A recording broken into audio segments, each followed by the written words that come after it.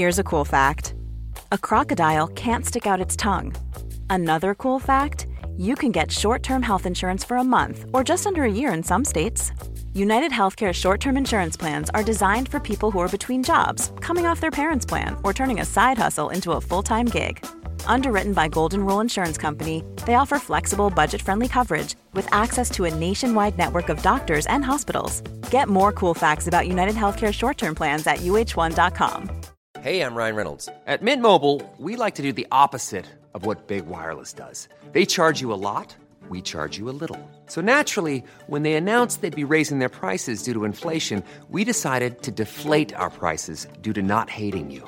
That's right. We're cutting the price of Mint Unlimited from $30 a month to just $15 a month. Give it a try at mintmobile.com/switch. $45 up front for 3 months plus taxes and fees. Promo rate for new customers for limited time. Unlimited more than 40 gigabytes per month. Slows full terms at mintmobile.com.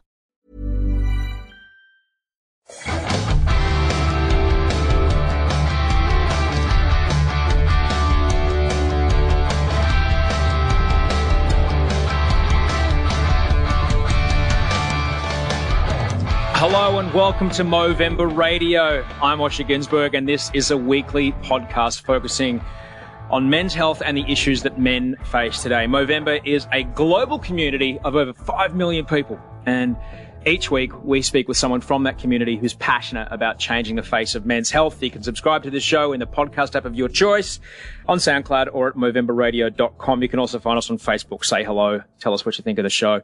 That'd be great. My two guests today are a legitimate, full-tilt power couple, Kirk Pengilly and Layne Beachley.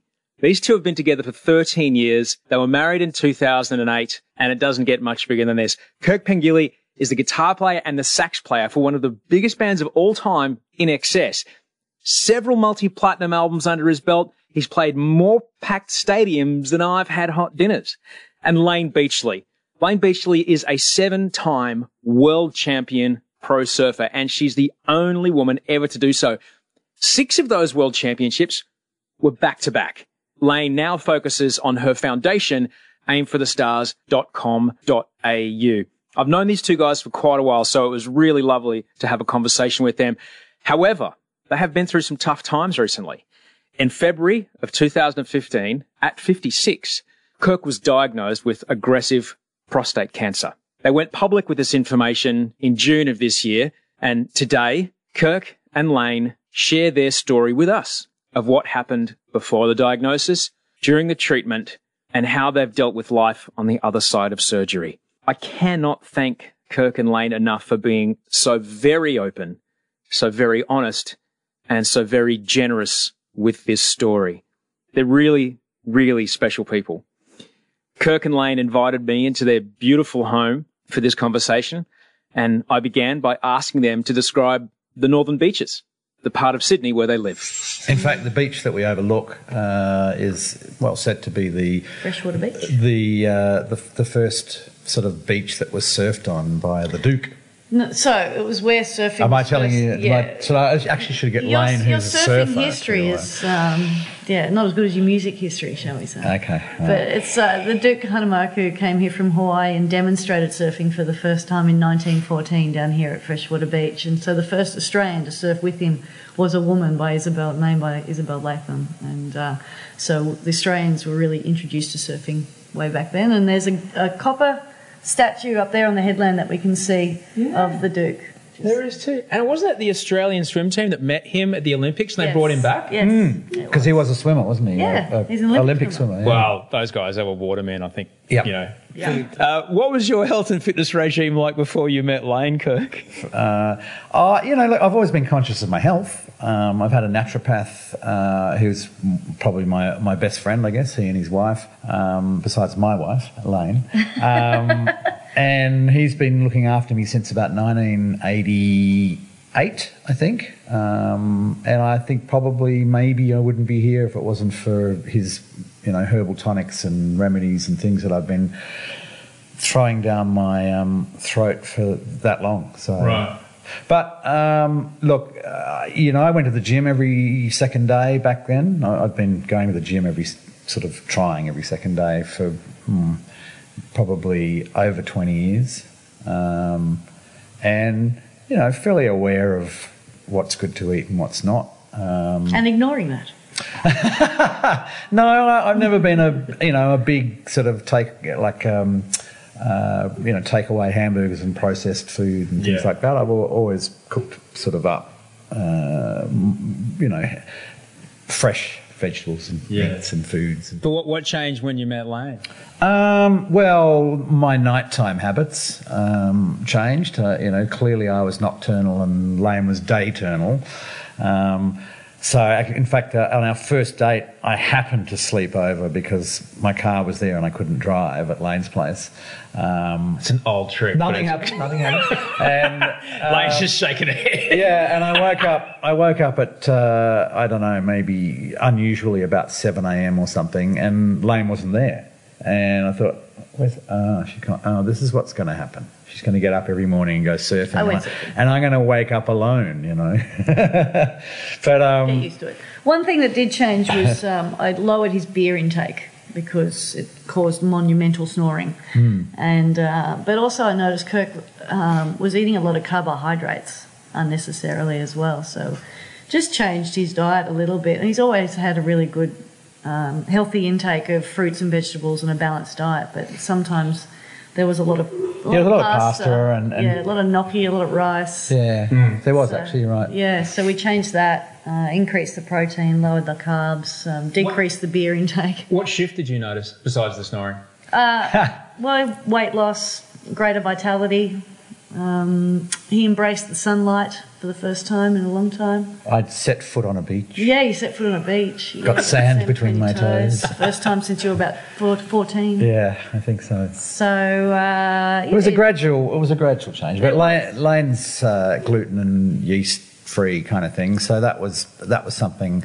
Certainly, when we spent a lot of time together in two different houses for a long time before we actually took the plunge and moved in together and bought a house together 8 years ago. And so I think my diet's changed quite a bit because I do most of the cooking, and there's the master chef. There's a lot of things that Layne doesn't eat, so that's kind of become part of my diet in a way as well. So when the cat goes away, as in me, little mouse starts to eat all the things that the cat can't eat. I don't really. I don't. Well, you. No. But if we go out, I'll have a steak because Layne doesn't eat steaks. I don't eat red meat. I don't eat duck. I don't eat pork. I just eat chicken and fish, turkey and salad and vegetables. And even then some of the veggies I don't eat, like mushrooms and capsicum and eggplant and things like that. So you guys do a lot to keep your body healthy. But what are some things, you guys have been together for quite a while through some fairly humongous things, both personally and professionally. What are some things that you guys do to keep your relationship healthy? Communicate. Yeah, definitely communicate. Absolutely. Interestingly, when the first half of the 13 years we've been together, we were both still travelling heaps. Layne was still on tour professionally, and I was still touring with the band. Absent speak with Hargrove on. Yeah, so we actually spent a lot of time apart, which I think, was good in a way, because what we have done is we've allowed each other to, we accept each other's sort of individual life and needs and wants and all that sort of thing. And so we've sort of adapted really well, I think, to each other's needs and accept them, You say communication, Layne. What does that look like? Well, diary meetings once a week, just to make sure that we schedule time in for each other and understand where each other's going to be.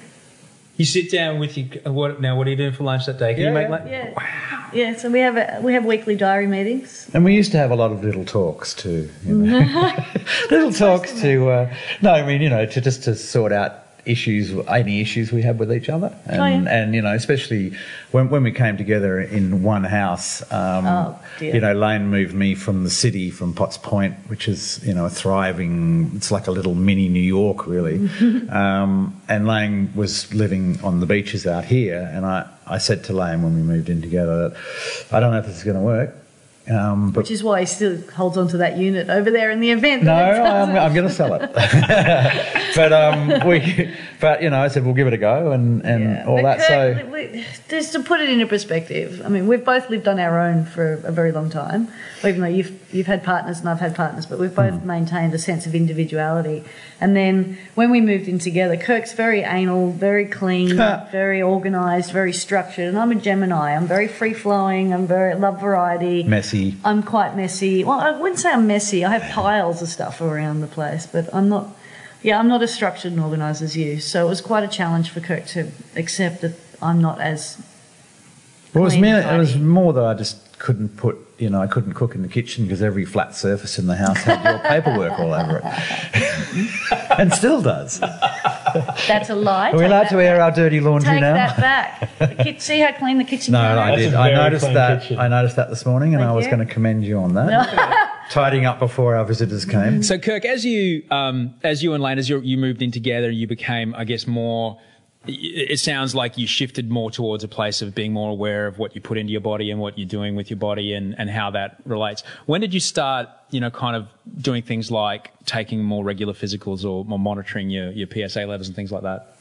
Yeah, look, it's a constant evolving thing, your health, and especially in this day and age when 1 minute something's good for you and the next minute it's not, and all of that sort of stuff. So you're constantly adapting and evolving what you do.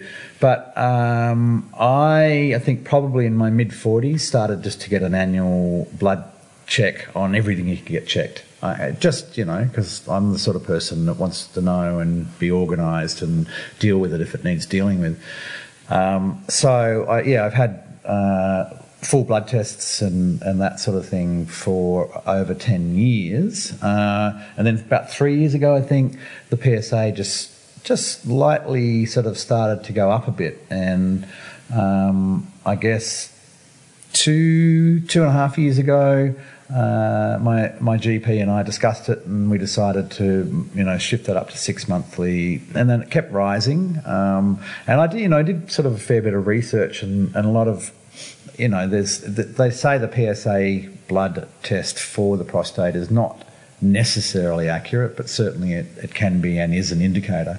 And so it started to rise quite significantly more, and at that point we decided for me to go and see an oncologist. Is that the correct term? Mm-hmm. Yep. And he suggested an MRI and if need be a biopsy, which I did, and did the biopsy, and nothing showed up. And that was about 2.5 years ago, or 2 years ago. And then before Christmas last year, 2014, it rose significantly, sort of exponentially. So I had another MRI, and a little black spot in the prostate showed up, and then the biopsy to check it, and sure enough, it was cancer, and it was fairly aggressive too. So the oncologist's immediate suggestion was, removal of the prostate. I don't know. I've always believed things are in your body for a reason. So, I couldn't get my head around having my prostate removed. So we're actually heading away to New Zealand for about 10 days on a holiday after finding out that I had cancer. And so I did a whole lot of research on the internet as to, alternative medicines and alternatives, diets, and there's so much stuff out there that I got completely confused and had no idea what, really would work or wouldn't work. Anyway, we got back and met with the oncologist again, and he said, look, the only real option is to remove the prostate. So at that point I said, well, who's the best? And from there, met with, Professor Stricker out at St Vincent's, and he, of course, said the same thing, got to remove the prostate. Luckily, the cancer that I had was only in the prostate, so by removing that, removed the cancer. Can you take us back a few steps to when the PSA levels were starting to spike? What kind of conversations did the two of you have about what that might mean? I think I did let Lane know that the PSA was still going up and we don't know what that means yet. And then, of course, after the first MRI and biopsy being clear, then, I think certainly my thoughts were that, maybe just the PSA is, inaccurate sort of thing. But I'm sure we discussed it, but not at any great level. We discussed it, but because of the lack of scientific evidence based around the PSA test? Well, just the accuracy of a PSA test, determining whether you have cancer or not, just both gave us that sense of restlessness about it. Like we weren't certain. So that uncertainty makes you question whether, how accurate is it, and is it actually, do we have cancer, and does he have cancer, and you just don't know. So it gets to the point where you just keep getting readings just to see what it's doing. And Kirk's naturopath did give him some homeopathics that actually reduced his PSA levels. And at the time, because it was such a minor reduction, we didn't consider it to be of any significance. But now, in retrospect or in hindsight, I look back and go, that was actually a really significant moment, that those, by doing that so diligently for 3 months, you could actually reduce your PSA levels, because it was at that point in time where it went from 7s up to 11. And from that scope is clearly indicative of prostate cancer. But because it was just this gradual increase, neither of us really thought that there was anything wrong. And then when the biopsy didn't indicate anything and the MRI didn't indicate anything, then we thought, well, obviously they're just poking around for no reason and causing the grief. And the biopsy is intrusive enough, when you're urinating blood and all those things for several months after it. It's something you want to avoid as much as you can. So just the tests and the previous biopsy and the previous MRI basically indicating nothing gave us reason to believe that he didn't have prostate cancer. So what was that holiday then in New Zealand like? Was it much of a holiday? Oh my God! Yeah, well, it was a black cloud. It was intoxicating. Yeah, and we actually went with our neighbours who are great friends, and it was basically a wine and food drive from Wellington to Auckland over 10 days. So every meal became my last hurrah, and every bottle of wine became my last bottle of wine. But Kirk was certain that, because we've just had a friend who was diagnosed with breast cancer, and she's gone on the keto diet, and so we were certain that Kirk was going to have to do that. So as far as he was concerned, this was his last hurrah. He was going to eat hot chips every day, drink a bottle of rosé every day, and basically retox his system, because the minute he got home, he was going to have to detox 100% and go from full cold turkey. So every day was a celebration of Kirk's life. Yeah. Let's stop at this winery. Yeah, and this winery. Do you have rosé? No? Okay, next winery. So it was a rosé tour. Yeah, it was. But did you talk at all about what it might mean if those things came back positive? Well, yeah, and we didn't know the extent of it either, really. That was the thing. The first 2 days we actually didn't talk about it at all. We were both in denial. We were both in shock. And then that's when we decided it was time to start doing some research just to see what the options were, because the doctor basically emailed him and said, "You got prostate cancer, have a great holiday, see you in 2 weeks." Yeah, pretty much. Needless to say, he wasn't responsible for operating on you. No. But the thing was that with that lack I wasn't actually going to go there, but anyway. But with the lack of information, and you've got to have a really good relationship with the people that are delivering this information, because it's that uncertainty that causes all the panic. And that lack of information caused me a lot of heartache. Kirk has always been pretty pragmatic about it. He understands it. And fortunately, he's the kind of man that will do whatever it takes to get a proper outcome and a decisive, positive outcome. He's not going to stick his head in the sand and be an emu about it. So knowing that Kirk's got that attitude instilled a lot of confidence in me, knowing that we'll overcome this. Yeah, we'll get through it. We'll get through it. But in saying that, from my point of view, just hearing that your partner has cancer just filled me with a sense of panic.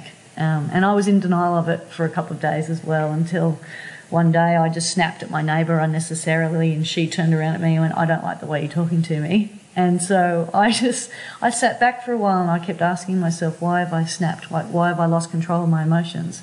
And it all came around to this fear that I hadn't really identified yet. And when I identified the fear, then I lost it and went into tears, and then realised I was I was scared.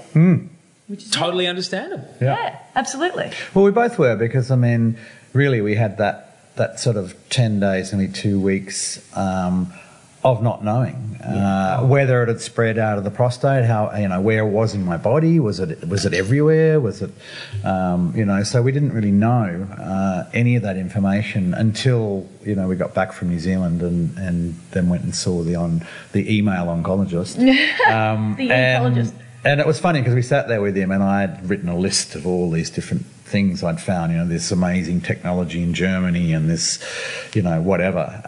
And every single one of them, he just sort of shook his head and said, there's no proof, you know, and just denied it all. And that annoyed us even more, you know, so, but thankfully he put us on to Professor Stricker eventually, and I'm sure the prior oncologist is good. Certainly, he was very helpful up until that point, and you know, but we're, you know, very impressed with Stricker and his network and his whole. It's also important for people to understand that it's okay to see another doctor if you're having, because it's a big journey that you're undertaking with this particular surgeon. Absolutely, and you're going to have to want to feel that you can trust them. Yeah, very much so. The great thing about Philip Stricker was obviously he's very experienced. He's done 5,500 of these operations. He very knowledgeable, and he has a great team around you. So it's not like he says, all right, come in, get surgery, and then disappears. You know, he stays in contact. And his support staff. Yeah, he's got a real...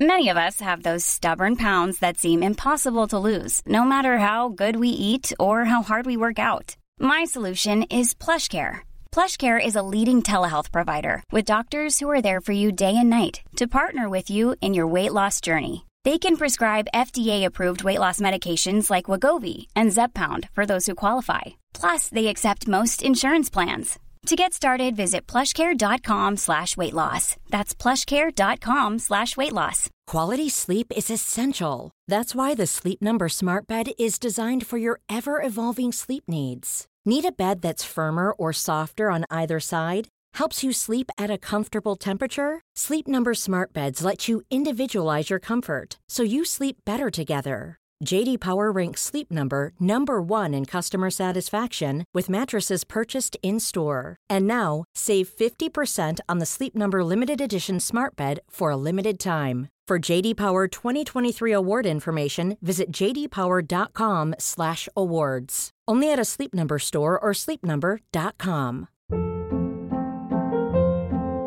Hold up. What was that? Boring. No flavor. That was as bad as those leftovers you ate all week. Keke Palmer here, and it's time to say hello to something fresh and guilt-free. HelloFresh. Jazz up dinner with pecan-crusted chicken or garlic butter shrimp scampi. Now that's music to my mouth. HelloFresh. Let's get this dinner party started. Discover all the delicious possibilities at HelloFresh.com.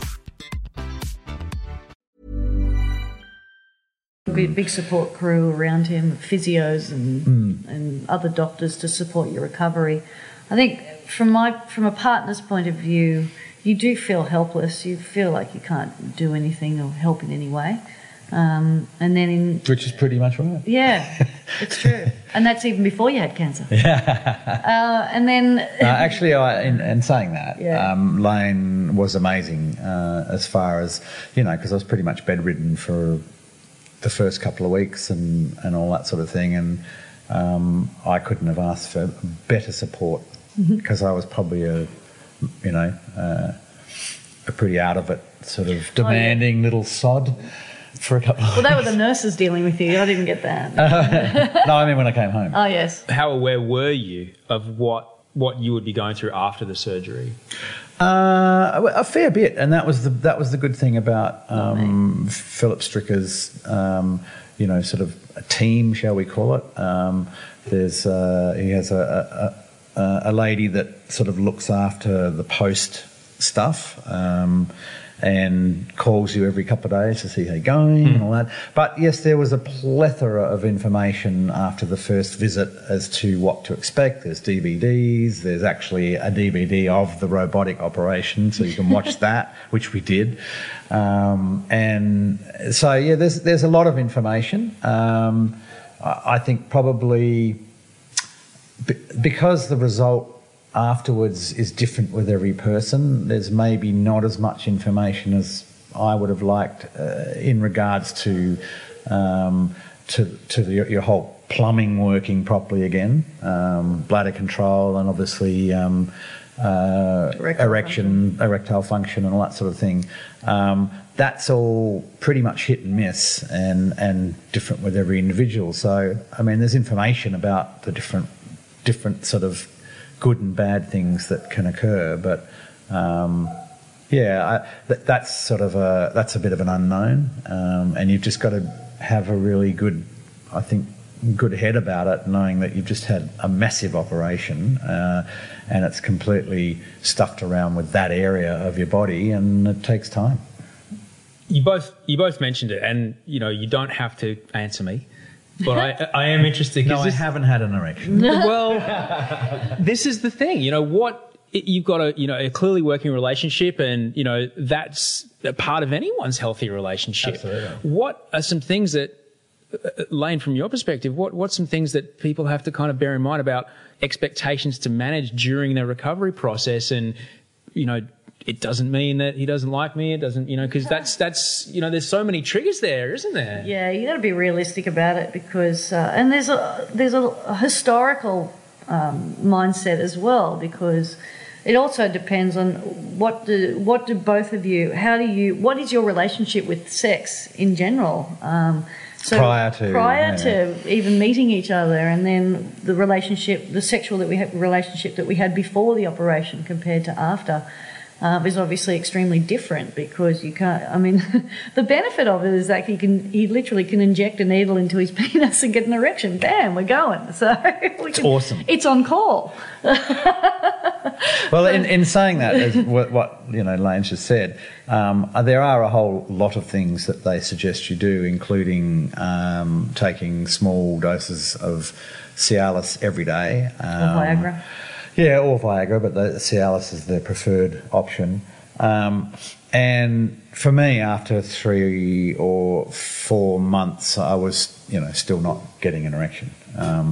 And that was when they introduced the injection thing at least twice a week.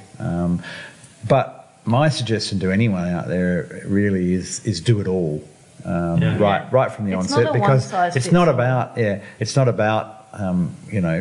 it's great to be able to sort of have sex again, even though it's via the injection. It does way more than just that. It actually opens up all the blood vessels and teaches your penis to work again. So it's all important, all of that stuff. Do it all if you want it to happen again, Thank you for sharing that, because this is a part of the conversation a lot of people don't have. Some people that I've heard of, they rush into I've got to get this cut out, not really considering what happens on the other side, particularly for people in a relationship.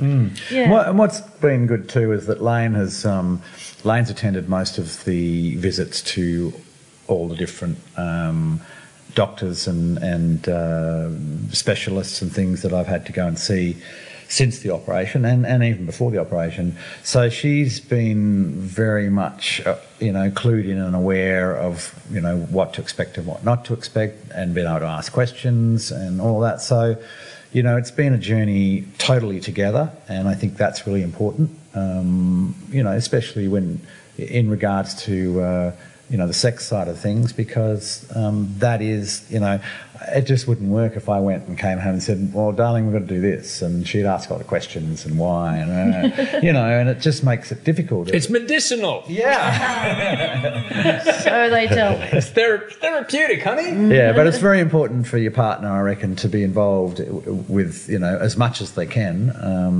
of the whole process and all of the doctor's visits and everything, just so that you both know what's going on. And we know how men are with instructions, right? Those things that I've put in the bin before I've even opened the box. Yeah, unless it's a flat pack.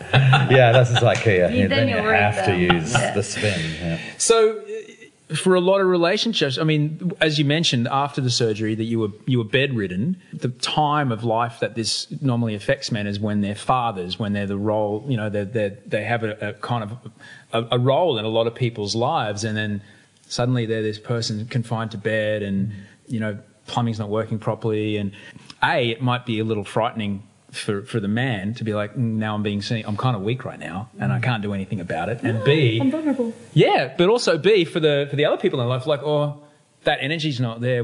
How does the household work now? Yeah, well, I don't eat. Turned ours upside down. Because my cook's gone. Yeah. My chef's in bed in hospital. So. But mind you, look, I was only in hospital for, 3 days. 3 to 4 days is what they normally, with the robotic surgery that I had. And then really they encourage you to start walking virtually straight away. So, yes, I was in bed a lot because, well, for the first 10 days I had a catheter. And didn't. So I'm flinching over here because I had one. Didn't really feel like going out that much. So but realistically, it was less than 2 weeks, and I was pretty much up and about, not doing anything majorly physical, but going for walks and all that sort of thing, and walking up and down the hallway of the hospital. Yeah, well, while I was there, but then when I was here, I'd walk down to Freshwater and get the mail and come back and stuff like that. So. You get going pretty quickly, to be honest, considering the extent of the surgery. And I think one of the things we did underestimate with the surgery was the internal damage the internal alterations that have to occur for that prostate to be taken out, because they have to cut through your stomach lining, and they have to blow your cavity up full of gas to move organs around, and so you've got a whole lot of internal stitching as well as external stitching. So I don't think anyone really considers what effect that has on your body, and each person heals differently. So you've got to be patient and take the time to allow your body to heal. And I mean, some people who are super fit are up and running straight away, and then there are others that need to take the time to recuperate. So like I said, there's no one-size-fits-all policy, but it does come down just to common sense and giving your body time to heal, but then also making sure that you stay active and, as Kirk said, do the things that you know are going to give you the best chance of 100% success rate in the future, because it is a really long-term game that you're playing here. As you mentioned, you're only a few months into this. Yeah. Lane, what kind of things have you been doing outside to make sure that you're able to provide the best support, not only for yourself but also for Kirk? So as a surfer, the one thing that keeps my life in perspective and keeps me happy is going surfing. So I had to make sure that I made the time to surf. Otherwise, I would have been a miserable sod. And so I make her go and surf a lot of the time too. Yeah, he does, yeah. If he sees me down and out, then he shuts my computer and says, go surfing, because it makes me happy. So definitely making the time to look after myself, and also just making sure that I give myself perspective, and also when I feel afraid, then sharing that emotion and expressing my emotions, and not bottling it up and pretending that it's all good and putting on this brave face. Like, who is it I'm trying to be brave for exactly? Am I trying to be brave for him who's just been through hell, or am I trying to be brave for everyone else's perspective? I mean, I am also allowed to be weak and vulnerable through these times, and the more emotion and the more that we share about how it's affecting both of us, the more support we can provide for each other. But I find that as people go through challenges in life, that they tend to isolate themselves. We all become silos or islands, and we don't want to either burden somebody down with our pain, or we don't want people to think that we're weak or vulnerable, and all that does is actually prolong the pain and suffering. So the sooner that you can take the time to acknowledge that things aren't okay and share that with someone and not judge it and not fear it and express it, the sooner you'll get past it. Absolutely. I agree with that. Thanks. Be responsible, for your body and your health, Yeah. I mean, one of the great things about the human body is it kind of tells you stuff if you're willing to listen, and certainly part of the whole, learning bladder control again, is if you do too much, then suddenly you leak in your underpants or your pants, and you go, oh, okay, I'm doing too much. You know? So your body tells you, when you need to slow down. And if you're not listening, you will wet your pants. Yeah. Yeah, but that, look, it's 6 months now, is it? March was the operation, and I reckon I'm doing pretty damn well, overall. And as Lane said, I am pretty pragmatic about it all, and willing to do what is necessary and everything that will help my sort of physical recovery. And I think so far I'm on track, which is good.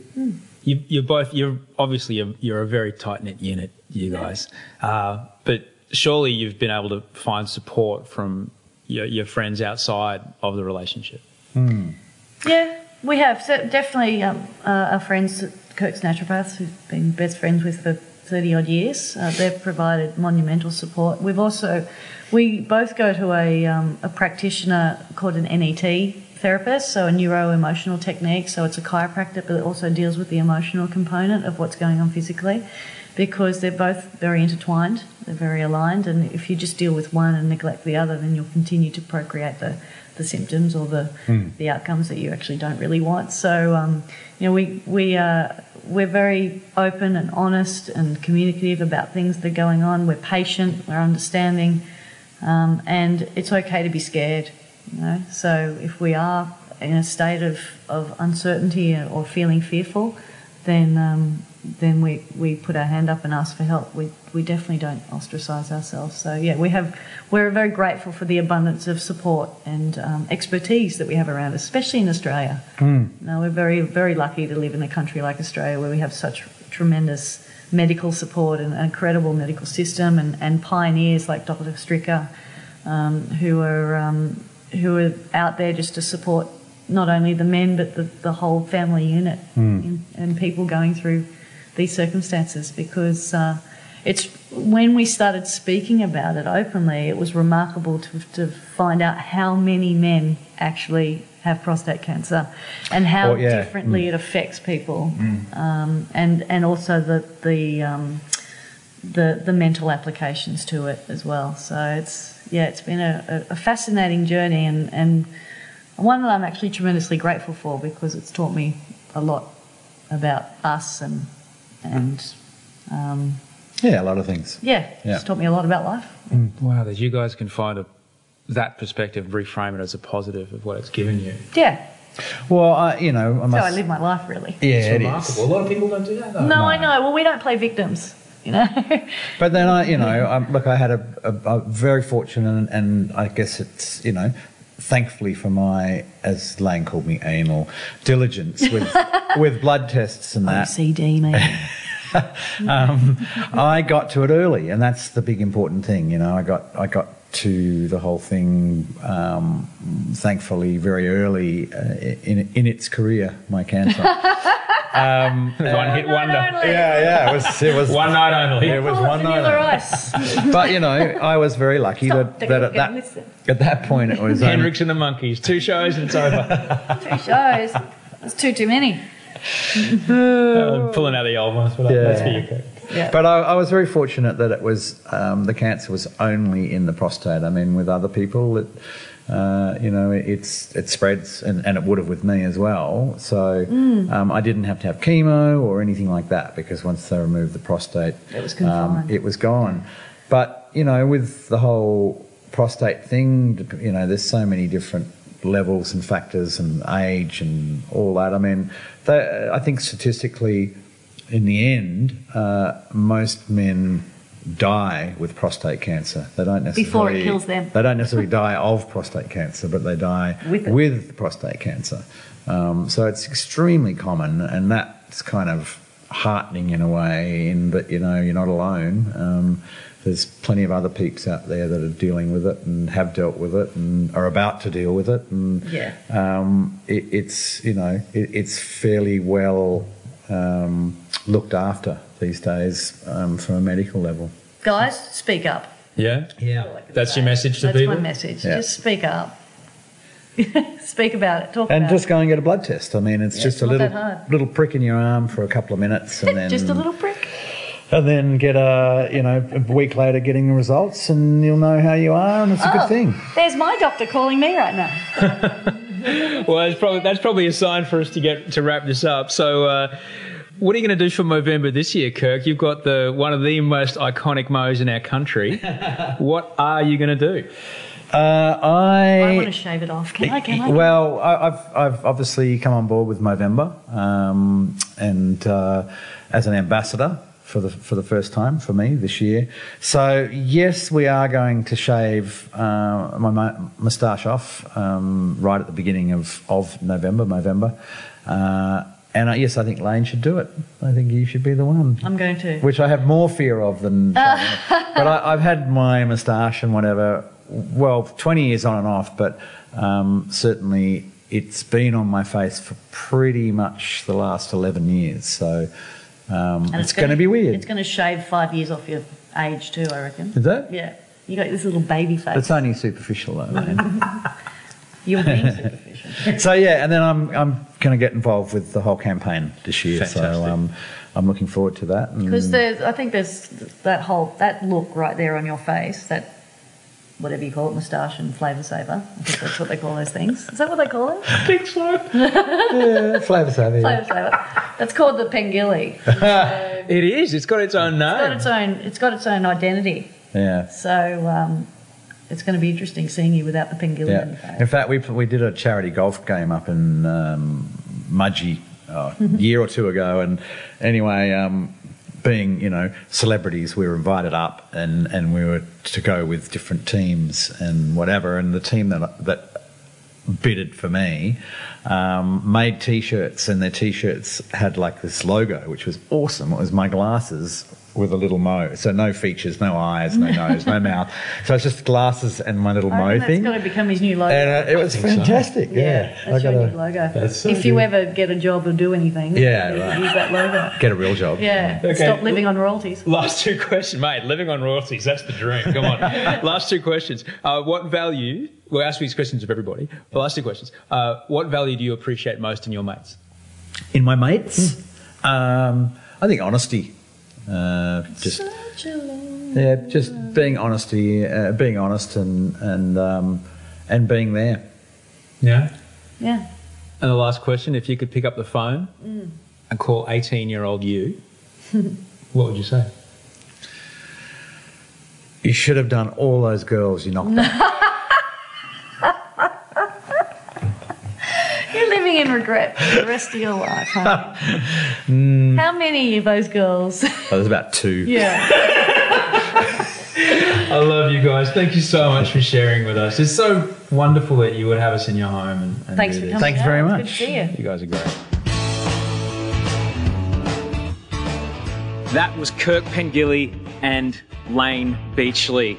You can find them both on Twitter. Let them know you heard them here, and please support them during the month of Movember. It's a really special story. I'm sure you'll agree. Thank you so much for being a part of this show. I'm so glad I could bring you that conversation. However, it should never replace a conversation with your own doctor.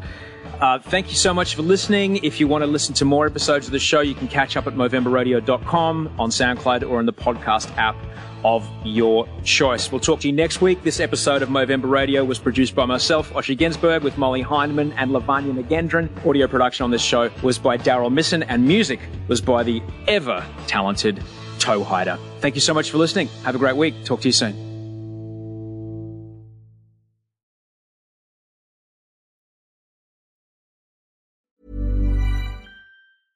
Imagine the softest sheets you've ever felt. Now imagine them getting even softer over time. That's what you'll feel with Boll & Branch's organic cotton sheets. In a recent customer survey, 96% replied that Boll & Branch sheets get softer with every wash. Start getting your best night's sleep in these sheets that get softer and softer for years to come. Try their sheets with a 30-night guarantee. Plus, get 15% off your first order at bollandbranch.com. Code BUTTERY. Exclusions apply. See site for details.